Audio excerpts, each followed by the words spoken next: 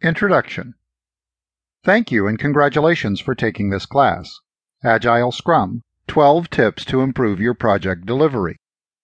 This class contains proven steps and strategies on how to improve your sprint and delivery as part of an Agile Scrum team. I'm sure you'll get value from this because it gives you a complete introduction to the concept of a sprint in Agile Scrum, and then takes you step by step through carrying out and improving sprints in your team or business from the ground up. It also gives you plenty of examples. It tells you exactly how I've carried out sprints in practice and guides you through some common best practices based on extensive research. In this class, you'll learn a brief recap of Agile and Scrum principles, why the sprint is so powerful for delivering, inspecting, adapting, and improving your product, how to carry out a sprint in your team or business like the pros, and concise tips and options for improving your delivery. So let's get into the next chapter. Allow me to help you learn, improve, and master delivering with Agile Scrum. Tip 9. Avoid simultaneous projects.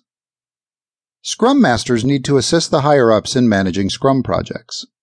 When an organization experiences an increase in its production capacity, its managers try to increase the number of active projects. These people believe that by having the team work on simultaneous projects, they can introduce more projects into the market. Unfortunately, this assumption can lead to serious problems. It's important to remember a principle called Little's Law. This law states that there's a relationship between the average number of clients and products, the date of their arrival, and the average time they spent in the store or production area. This simple law serves as the foundation of Lean and Kanban, two frameworks used in business. Remember that Little's Law also applies to Scrum projects.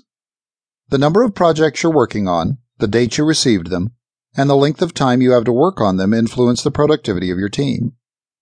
Additionally, cooperation, resource overhead, and task switching can make your situation worse.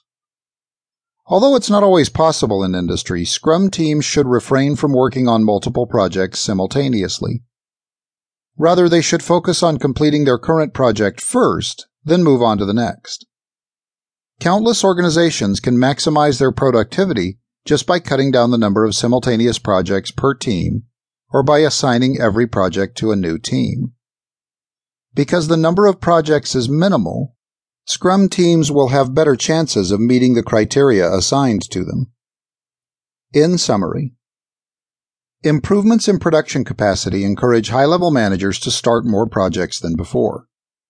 They think that new projects are easily converted into new products by one team working on them simultaneously. Scrum teams should explain Little's Law to management if it's not already understood. You can maximize the productivity of your team by decreasing the number of simultaneous projects. This way, you can reduce context switching and increase focus. Tip 10. Use constant communication. Most Scrum teams know what they want to achieve. They have specific goals in mind, and they know what it takes to achieve those goals. The problem is that bugs and maintenance activities are eating up their time. They become too busy with tasks related to older sprints. Often, a Scrum team needs to solve existing bugs, educate product users, and polish some features from the previous iteration. These activities are important, but they drain the Scrum team's energy and motivation. Obviously, no one likes regular activity switching and failed commitments. Fortunately, Scrum teams can preempt the problem outlined above during the sprint. With constant communication, teams can solve problems as they go and prevent problems that would have arisen in a later sprint. The development team, product owner, and other stakeholders should discuss the product as it's being developed. Thus, the product is not complete without the development team being sure that the functionality is working as desired by the business. All of the feedback from the product owner and the stakeholders will be considered in the new feature. This way, the Scrum team can make sure that the product meets the needs of the end users. This approach offers two excellent benefits. The product will have excellent quality by the conclusion of the current sprint iteration, and the connection between the Scrum team and the stakeholders will become stronger.